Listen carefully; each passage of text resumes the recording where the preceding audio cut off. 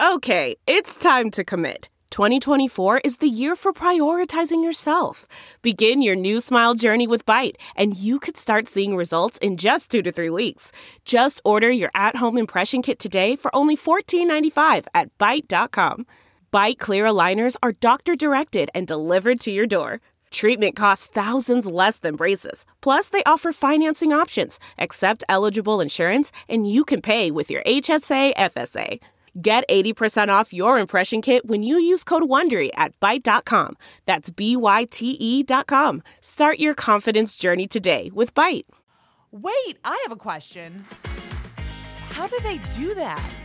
Was that how it was all supposed to work? Okay, but why?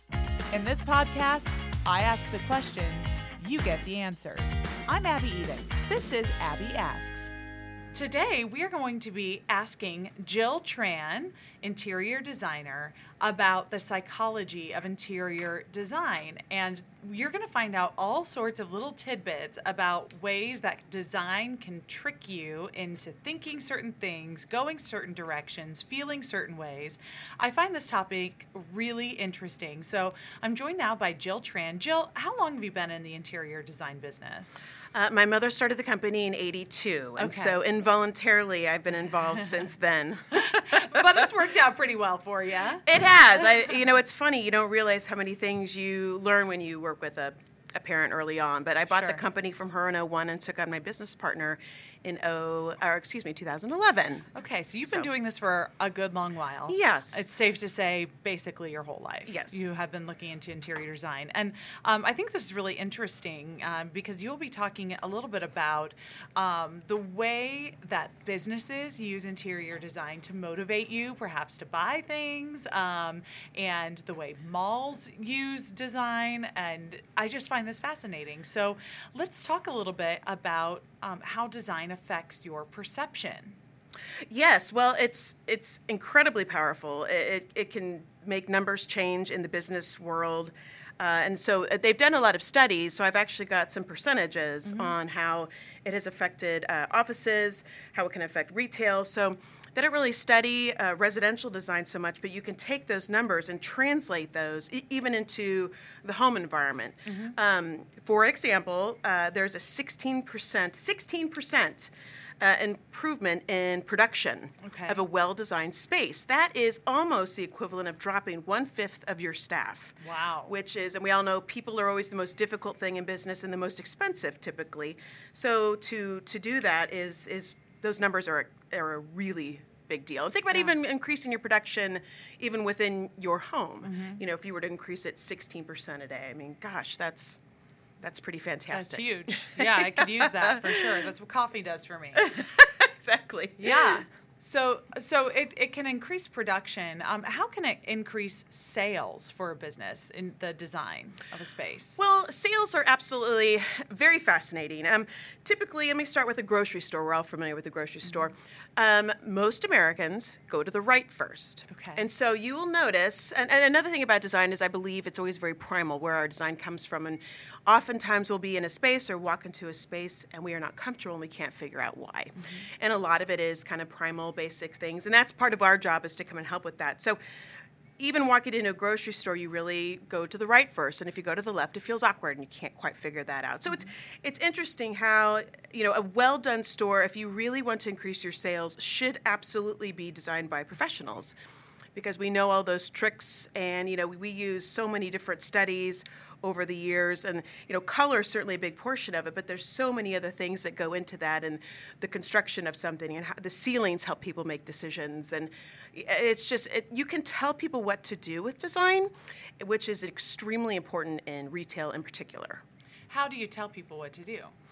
A lot of it is just what decisions you put where. For example, if I were to do a space and I put chairs around a meeting table versus in front of a television set, that will tell them what to do. I want you to sit around and talk. I don't want you watching TV. And there's a lot of persuasive design that you can do in such instances as well. There was an airport, I think it was over in Europe somewhere, where they were trying to get people to use the stairs instead of the escalator. So what they did with just very simple is they painted piano keys on the steps. And so people wanted to do that. And so, that was persuading them to use those stairs and get that physical activity versus taking the escalator. That's fascinating. And It such is. a simple fix. Such a simple fix. Both of those are very simple. And how do you model that for home use, perhaps even in your own design? How do you persuade people in a home design to feel a certain way in a space or create a space that is more conducive to perhaps sitting around and chatting versus watching television? Sure. Well, a lot of that is, and I will say we always start with the goals of the people living there, the people working there, so we have a direction to go. I like to use the example, if you love Florida, New York City, Seattle, and Phoenix, we all love all these different places, but you kind of got to go, you got to pick one. We can't go to Florida and start kind of heading northwest. So we always start with the goals of a space. And with that, we talk about what is the most important. For a lot of people, the focal point is maybe the fireplace or the television set, but I always like to challenge that. Why? Is that habit? Is that what you think you need to do? Is that what you believe others are doing, so you should also be doing that? So it's kind of a, a decision where we start with that. And as far as a different mood, that's the thing too, is it's all psychological.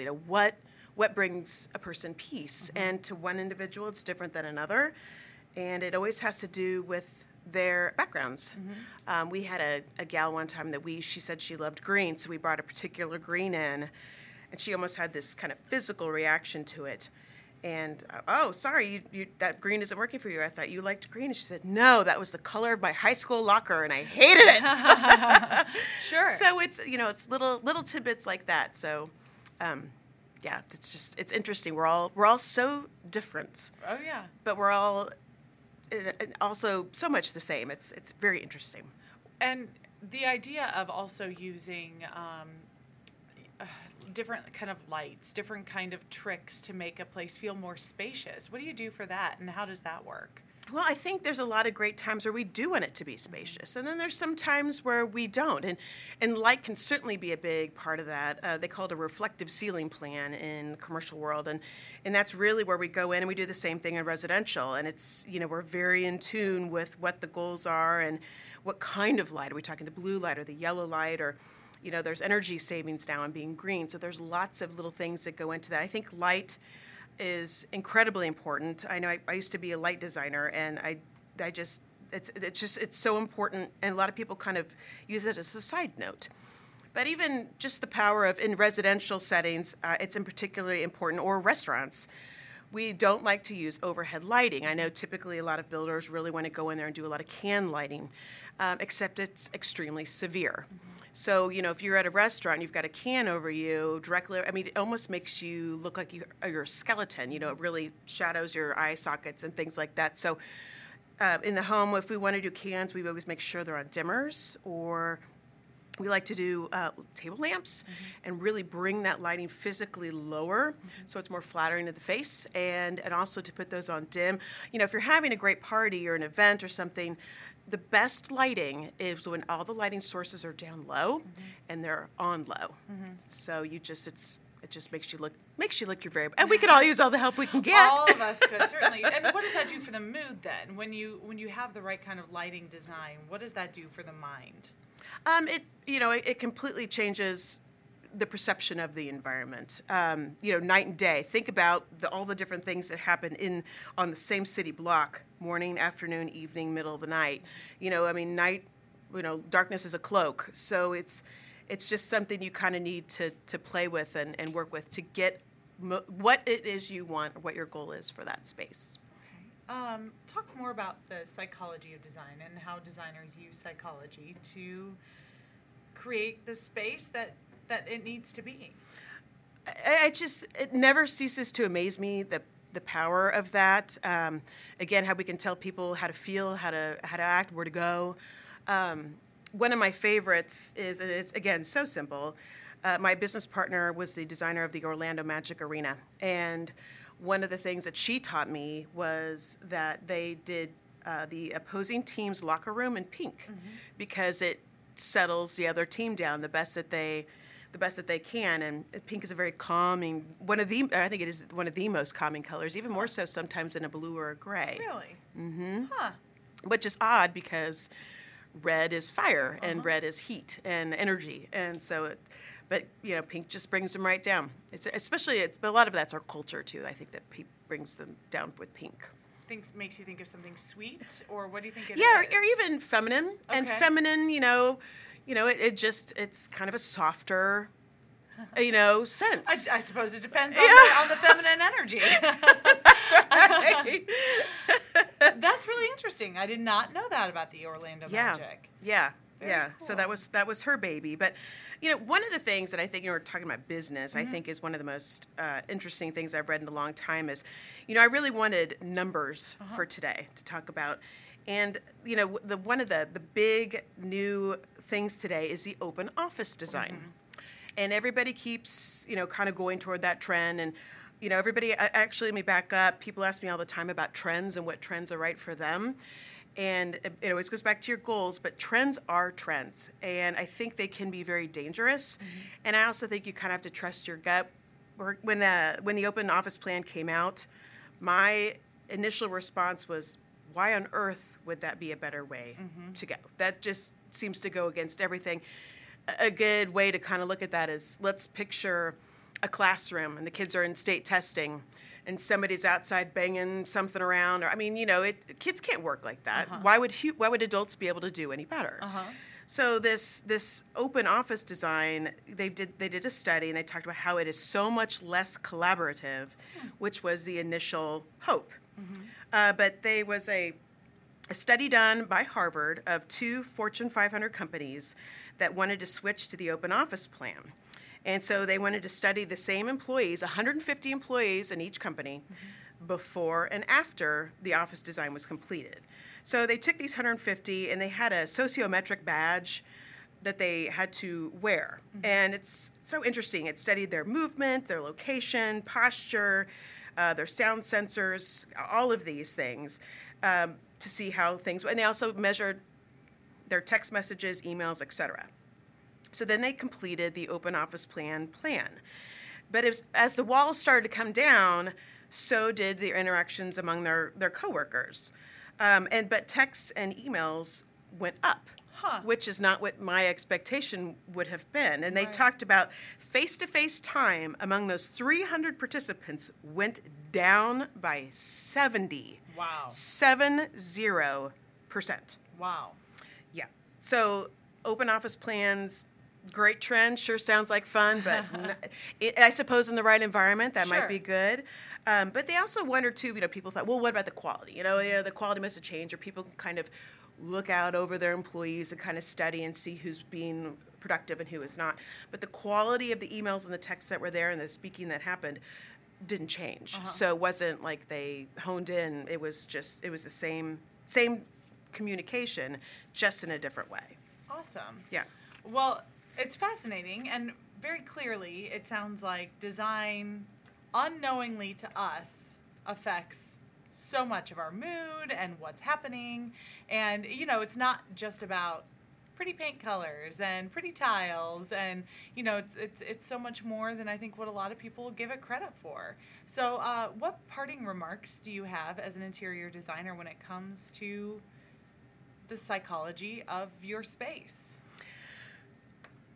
I think we all have the perception that, I think based on television and things like that this is a skill that, so many different people can do. And that's true.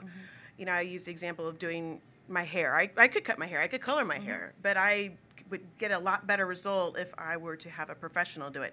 I think that's true with so many things with professionals. But, I think if you're trying to make an investment, whether it's in your office or it's in your home or whether it's remodeling or building new or whatever that needs to be, it's kind of like anything in life. You get what you pay for.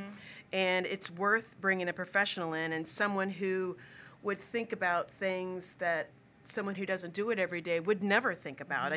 They've done studies too where a business can typically make back their investment on a remodel in almost 5 years. Wow. And then so anything beyond that would be gained in productivity, would be gaining fewer sick days, and employee retention, things like that are always quite expensive, and that's, retention saves on training expense and things like that, and HR. So I think to always hire a professional, because there's so many things in there that you would never think about or even consider. Mm-hmm. That's good advice, and it's so much that the layperson like myself would never think of. So I appreciate it so much, Jill. And how do people contact you if they want to find out more? I can be reached at Jill at tranThomasDesign.com, or our website's Tran with an N, ThomasDesign.com, or our office is 913-268-9595. All right, Jill Tran, thank you so much for joining us. Thank you, Abby. We'll see you soon on Fox 4. Look forward to it. Thank you. Thank you.